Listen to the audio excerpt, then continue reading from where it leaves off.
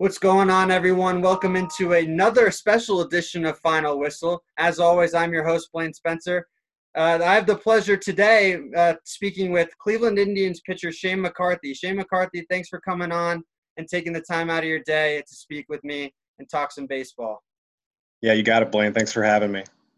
Of course. Shane, we're going to start off with coming out of high school. You're a New Jersey product, Fairhaven, Rumson area. You ended up committing to Seton Hall University. Was playing close to home and having your support base around you a huge factor of why you decided to go with the Pirates for your decision? It was a big part of my decision. I also knew the pitching coach, Phil Candary, really well and learned all about the coach Shepard and, the huge tradition that the Shepard family had on Seton Hall baseball.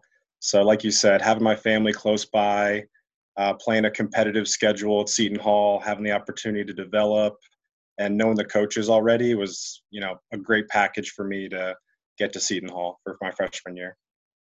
Yeah, absolutely. And then moving into your freshman year, Coach Shepard gave you the opportunity to play right away in 2015, and you played phenomenally. You had a 2.19 ERA as a freshman, one of the best in the Big East Conference, if not in all of in the NCAA. What was the importance of being able to play right away and the trust that Coach Shep put in you to go out there and play? Yeah, it was awesome to have all the coaches' support right away, like you said. It made me feel like my decision to go to Seton Hall was the exact perfect one for me. And I really learned a lot from the upperclassmen while I was a freshman, learning the ropes. They always guided me in the right direction. And when it was my turn to kind of start leading as a young guy, as a freshman and a sophomore, like the next year, I knew exactly what I needed to do for the team, for my own routine, and then just anything I could do to always help the team win. So I learned a lot from those upperclassmen, and I'm super happy Coach Shep, like you said, gave me the opportunity to do my thing pretty early on. How different was it going from being the young guy and then into your sophomore year, being a true leader on that team? What was the impact of trying to make that transition from learning from everyone else and then becoming that guy as the leader? Yeah, so when you become that leader pretty early on, it's always a tough thing because you don't want to step on anyone's toes because you're still an underclassman. But, since I was the Friday starter on all the weekend series my sophomore year, I was the number one starter. So a lot of the leadership and responsibility was on my shoulders too, along with those upperclassmen, especially the senior leadership was always super important to our pitching staff. So I would just try to connect with them and make sure everything with our staff was where it needed to be. And we worked together really well as a team, the upperclassmen and myself. Absolutely. And then being a day one starter, what was that like? Was having all that pressure to get that weekend series off to a good note? What was the impact of that going out there as that game one starter, try and give your team a 1-0 lead going into Saturday and Sunday potentially? Yeah, no doubt. Those weekend series were super important, especially during Big East play. And Coach Shep always packed our schedule in the beginning of the season. We were playing UNC, University of Florida, Missouri. We went out to California, went out to Hawaii, playing all these really competitive programs. So we would get a taste of what ACC, SEC baseball was doing in the beginning of the season. And then pitching against those teams against their Friday night starters, which were mostly, you know, easy day one draft picks their junior year, like really established prospects. You learn a lot. You definitely learn that you need to bring your A game right from the get-go. And then just facing that really tough competition early on got you ready for when it was time to, take on Creighton, St. John's, Georgetown, the rest of the Big East. Did you always take it upon yourself when you were playing those major opponents in the ACC, the SEC, to take it upon yourself that, hey, I've got my own personal challenge going into that game when you're going against usually, again, as you mentioned, a day one prospect potentially in the MLB draft? Yeah, it's always cool to, obviously pitch really well for your team, give your team the best chance to win. But if you can do something for yourself too and perform really well while, either scouts or just the competition between Friday night starter and Friday night starter is always a really fun one to go to battle for. 100%. And just piggybacking off your sophomore year, you've made history in Seton Hall history, Big East history. You ended up throwing a perfect game against LIU Brooklyn. And I think the biggest thing for me was that you only took 88 pitches. Just walk me through that morning going into the game. How was your warm up, then going into the game? And then later on when it's getting closer and closer and you're like, wow, this is potentially a possibility going into those later innings. Yeah, a lot of people have asked, were you feeling any different that day? But I really can't put a finger on anything that was super, super different. I remember feeling really poised and just super in the zone during my pregame warm-up with my catcher down in the bullpen. So that's always a good sign. When you're dialed in, you have a good opportunity to have a great start. I did have my best stuff in my fastball and slider. I was able to put it right where I needed to. And then working really well with my catcher, my pitching coach throughout the whole outing. I didn't get to 1 3-ball count, so it was either me filling up the strike zone or they were swinging really early. So I think that's kind of what contributed to the low pitch count. I got a lot of weak contact, and then I was able to get like 8 strikeouts or so. So a good balance of both. And then my favorite part of the whole thing is that the last out is a drop third strike where my catcher, Mike Alessio, needed to throw down to first base. And the ball kind of kicked off to the first base dugout side. And he had to go get it, stay composed and make a good throw. And he hit Mikael Mogs right in the chest. So that's what sealed the deal. That's phenomenal. I mean, teams usually go through different areas. For you personally, when you're in a zone, do you go up and have your teammates usually come up to you, or do you go into your own little area in the dugout just to like keep your mindset locked in? Because I know, especially in circumstances like that, you don't want people always say about the jinx of going into the later innings of people going in and having those different situations. What was that like for you? Yeah, I think I definitely follow the normal, kind of like everyone does, that baseball superstition, try to avoid the jinx at all costs. Funny story is Coach Shep's youngest son, he was a young guy at the time, I know and him he well. was kind of outside the dugout. And, nobody was talking to me. And he just came up to me and was like, dude, you're doing great. Like, awesome. Like, keep it going. Like, I don't even think you've let up a hit or something like that. And Oh everyone no. looked down at him, was like, no. So, it didn't end up jinxing me, thank goodness. But it was just funny to have that little memory of little Patty Shep, coming up Yeah, and keeping me hyped up for my outing. It was a lot of fun. that's phenomenal, honestly, because because you just said it.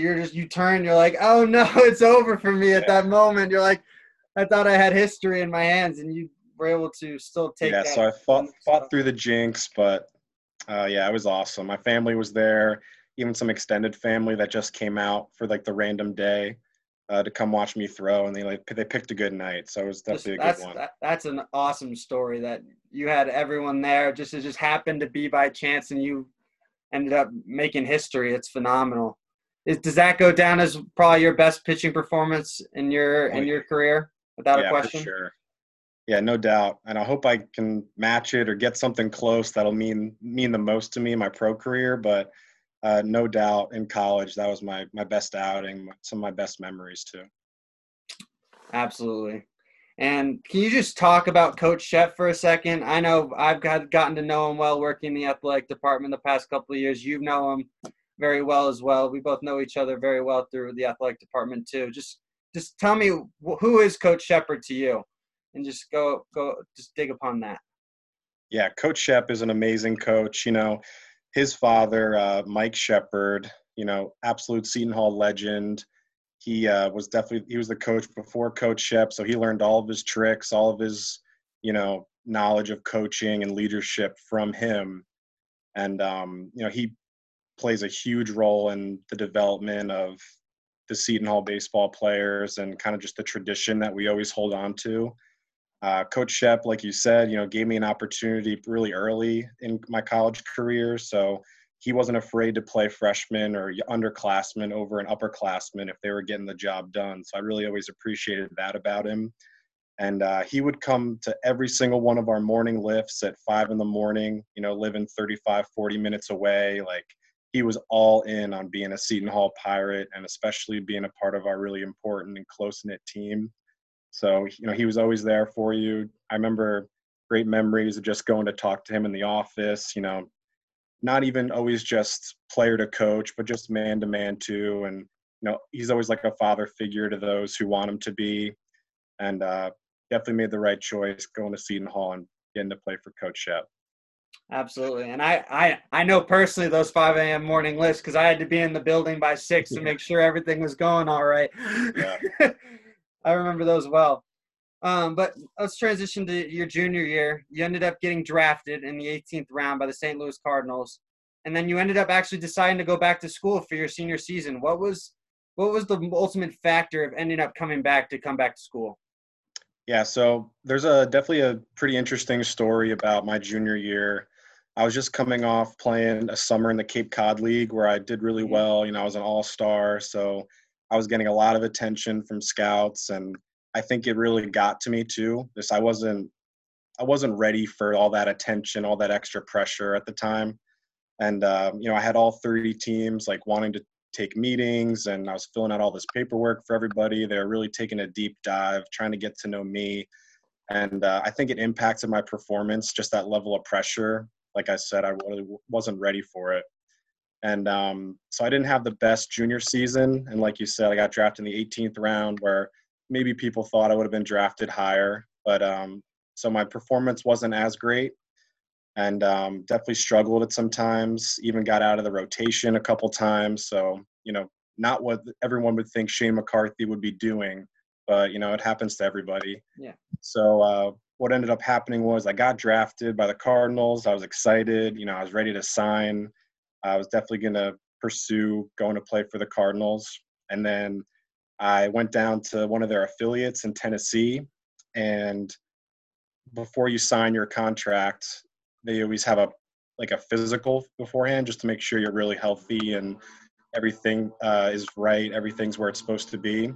And what happened was I ended up failing my physical because I had a loose body, like this little small piece of bone floating around in my right elbow. And they wouldn't sign me regardless. Like they wouldn't have the surgery and sign me regardless. So I guess they missed out. I got to miss out on it, but I was totally planning on becoming a Cardinal and starting my career. And then when they kind of said, "Hey, we're not going to sign you," like I was crushed. And yeah, I just went. They sent me back home from there. They said, "Hey, we know you still have senior year eligibility, so we don't want to, mess it up to where you can't even go back for your senior year." So they sent me back. I was like a pro pitcher with the Cardinals for like 2 days, kind of, and then wow. So I went back to Seton Hall, had as good of a senior year as I could, and then so happy to be with the Indians now because they're an amazing organization. Yeah, so just tell me more about what was the actual injury that you had to have with the bone? I know you said you had to have a surgery. Yeah. What was the whole issue and the whole recovery process with that? Yeah, so what that kind of looked like was I got to head back home around June. I started seeing some doctors just to make sure everything was okay. I ended up going to the Mets surgeon who I've worked with in the past, and the surgery was pretty much like that board game Operation where you have to just take something out, and so it was super simple. Mm-hmm. They said the little loose body was just about like this big, and so they just took it out, and then I did a bunch of physical therapy, got back to full strength, and was able to kind of finish up that fall season of my senior year and then get ready for a full spring ahead. So definitely was a whole mix of emotions, but I believe everything happens for a reason, regardless of if it's good or bad. So I'm super happy to be with the Indians now because the way they develop pitchers are like no other organization. And I've definitely been able to reap the benefits of working with the staff and the coaches. So it's been great. That's phenomenal. So was it just a loose calcium piece that was in your elbow, or was it coming? Was it just like a little, they called it like a loose body. So like a little okay. piece of the bone in my elbow is kind of just floating around in there. And that's very interesting. I've never heard of that. Yeah. something like that would happen from kind of overuse and just throwing a lot of innings, a lot of volume. Mm-hmm. And that's definitely something that I did, at Seton Hall. I threw over 300 innings 300 in innings, 4 yeah. years. So all that kind of adds up over time. And can't say I could have avoided it in any way. Mm-hmm.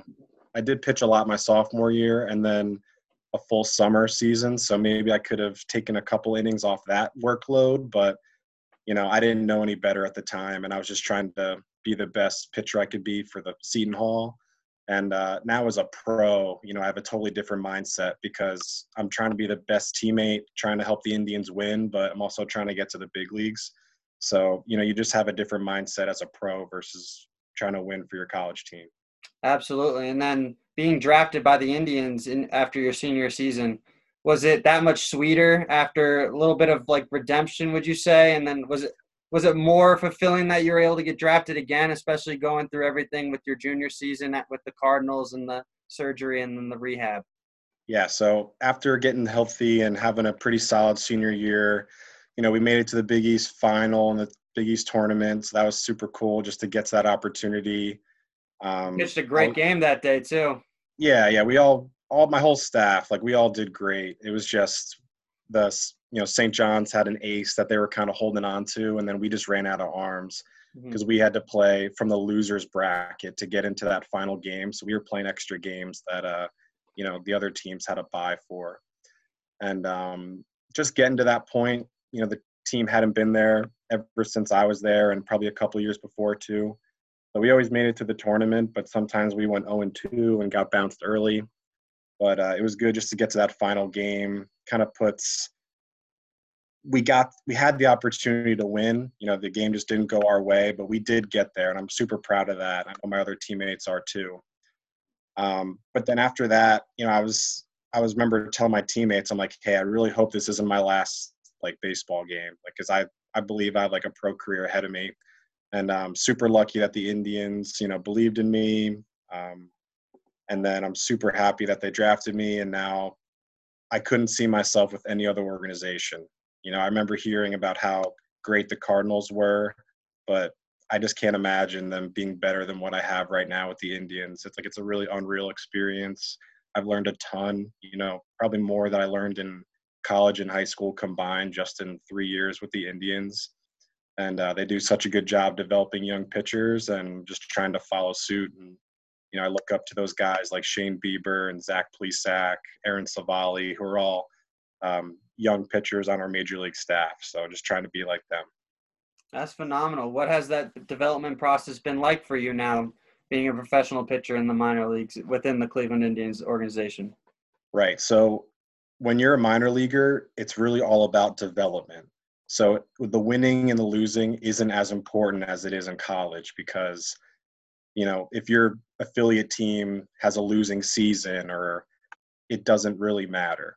Like what really matters is for those individual players, like reaching their developmental goals. And that was something hard for me because I was always the guy in the beginning who was like, no, we got to win all these games. Like, don't take me out. Like, let me do this, let me do that. And I had to learn like, hey, that's not how it goes anymore. Like we really need to just focus on these goals that the organization thinks are going to help me become a major league pitcher and just really dial in on those. So once I bought into that new mindset of just really focusing on my development, everything's been pretty smooth and been seeing some improvement each year. So everything's been going pretty well. That's awesome. Can you just I mean, I don't know this how you would know this better than me. What's the process of being assigned and going from potentially different teams within the minor league system? What is that like? Is it Yeah. completely? Is So it still the same goals, or is it still different? Is it still yeah, the goals definitely follow you, unless you've reached them and you can add another goal to kind of your development. But the goals definitely follow you from each level. I can't say exactly what the decision makers, how they make all the decisions, but definitely the guys that are performing, getting outs, throwing hard, striking guys out, weak contact, all those things that the organization looks for. Those are the guys that are going to continue to be invested in, continue to move up the ladder. And just having a mix of those things, always keeps you in conversation of getting those promotions like you asked. Absolutely. And then what's the competition level like, especially jumping from college now to the minor leagues, with everyone now trying to pursue their dream of being able to be a major league ball player? What's the difference in like that? How's it going? Yeah, for sure. So I think in college, depending on who you were playing, the bottom of the lineup was definitely different from the top of the lineup in terms of skill and just experience level. But now in pro ball, there's really no easy outs. Like especially as you climb up levels, I found that going from rookie ball to low A, where I was last year, you just get away with less mistakes. So if I leave a fastball right over the middle, it's going to get whacked. Where in the lower levels, like rookie ball, maybe it gets fouled off or gets fouled back. But as you just climb and climb and climb, those margin for error and those little mistakes that you might get away with the lower levels, you start seeing them go over the fence. So that's what we want to try to avoid as much as we can. Understandably so. You always want to eliminate the dinger, the home Yeah, runs. no doubt. So, I mean, I know it's a little hard to talk about, but with COVID, minor league baseball was canceled this past year. So, what was the impact for you personally, and then the impact of potentially like of your growth, and how did the Cleveland Indians handle it for you guys, especially as well? Yeah, so like first and foremost, a lot of people on social media I saw were saying, hey, all these minor leaguers, since the season was canceled, like they lost a year of their development. So I tried to take that and just totally switch it around and flip it on its head. And I really tried to make this past season, still make all the progress that I would have made at an affiliate. So I was, sticking to a pretty routine training, a lot of lifting, getting all my throwing in, just connecting with people that are around in this area to throw live at bats to them, like simulating games. And was able to work closely with the Indians coaches too. We would do Zoom calls, 3-4 times a week, um, always going over video, going over different things, always learning some stuff. We called it remote coaching, and just really trying to continue that development process. Where I know other teams, with like other friends that I have who play for other organizations, they didn't really do so much of those Zoom calls. They didn't really have the staff reaching out as often as the Indians were. So that's how I know I'm in a good spot, because the Indians really have all their fuel in their organization is from development. We're not a team with a huge spending, kind of like the Yankees, Dodgers, other teams that you'll hear about. We really develop from within. So they really doubled down and put a lot of resources into the minor league development. And, I could see that throughout the whole year. Always talking to my pitching coaches, some of the other coordinators, strength coaches, medical staff, everybody was always in contact. And then that kind of led me to getting invited to instructional league uh, at the end of October and all throughout November. And that was just a group of 55 guys. So, we have a lot of minor leaguers, and then getting invited to that definitely made all that work that I put in throughout the whole year worth it. And that was at our spring training site in Goodyear, Arizona. So familiar place and just good to be back competing. We were able to do a lot of scrimmages with the Cincinnati Reds that are right down the road. So we got some like a game-like environment that I didn't have the whole summer. So just really good to feel good to put some cleats and some baseball pants back on and go compete and continue to improve and develop. And just did it, I'm assuming just being able to, it helped you focus more on what you were working on and see what the growth was like, especially through from year 2 to year 3, right? Oh yeah, for sure. And the Indians do such a good job of, really gathering a lot of data and making everything objective. So you see the numbers growing. You see, you know, faster fastballs, you see you lifting more weights. Like it's really easy to see the progress that you're making, and you don't have to question yourself and say, "Hey, am I improving, or what's going on?" But they do such a good job of laying out, "Hey, this is where you're at right now. This is where we'd like you to be. This is how we're going to get there." So they do a really good job of always pushing us and keeping us motivated towards our development. That's phenomenal. And just my last question is, what was your main focal point throughout this for this upcoming season? What was the biggest thing that you wanted to improve on going into hopefully into spring training this season? Right. So going into spring training, all I wanted to do was really stay healthy and have a full healthy season, 140 games or whatever a full season is these days. Because the year before I was out for 2 months. So I was really focusing on trying to have a full healthy season, not missing a start. And then once, this season kind of got shut down and I wasn't going to play a full season, I really tried to get back to some of my development goals, putting some muscle on in the weight room, and then always, working on my mechanics, just trying to be as efficient as I can with my movements. So all that kind of led into me getting invited to Instructs, and then I was able to show the team and the rest of the staff kind of what I was working on the whole year, and I did pretty well. So I was super happy to get out there for that. That's phenomenal. And then for 2021, where do you want to be? Where does Shane McCarthy want to be at the end of 2021? This past year, I was kind of slated to go to the high A affiliate. So I was going to get the promotion, move up the next run. And so 2021, I'm not sure if I'll start in high A or, potentially get to double A at some point. That'll be my goal. Just continue to work on my development goals, stick to my routine, stay healthy, and then, wherever I can be getting closer to the big leagues, that's all that matters. Just trying to, like I said, stay healthy, great routines, and, hopefully get to the Akron Rubber Ducks and double A would be a great goal for 21. That's awesome. Shane, I want to thank you for taking some time out of your day to talk to me. It's been great seeing you again. It's been a little while. I'm glad everything's going well with you, and good luck the rest of the way going into 2021, and hopefully everything works out for you. Thank you again for coming on Final Whistle. Oh, yeah. Thanks, Blaine. Really appreciate it. It was a lot of fun to join you on the podcast. Thank you. I hope everything's good with you, too. Have a good holiday. Thank you. You as well.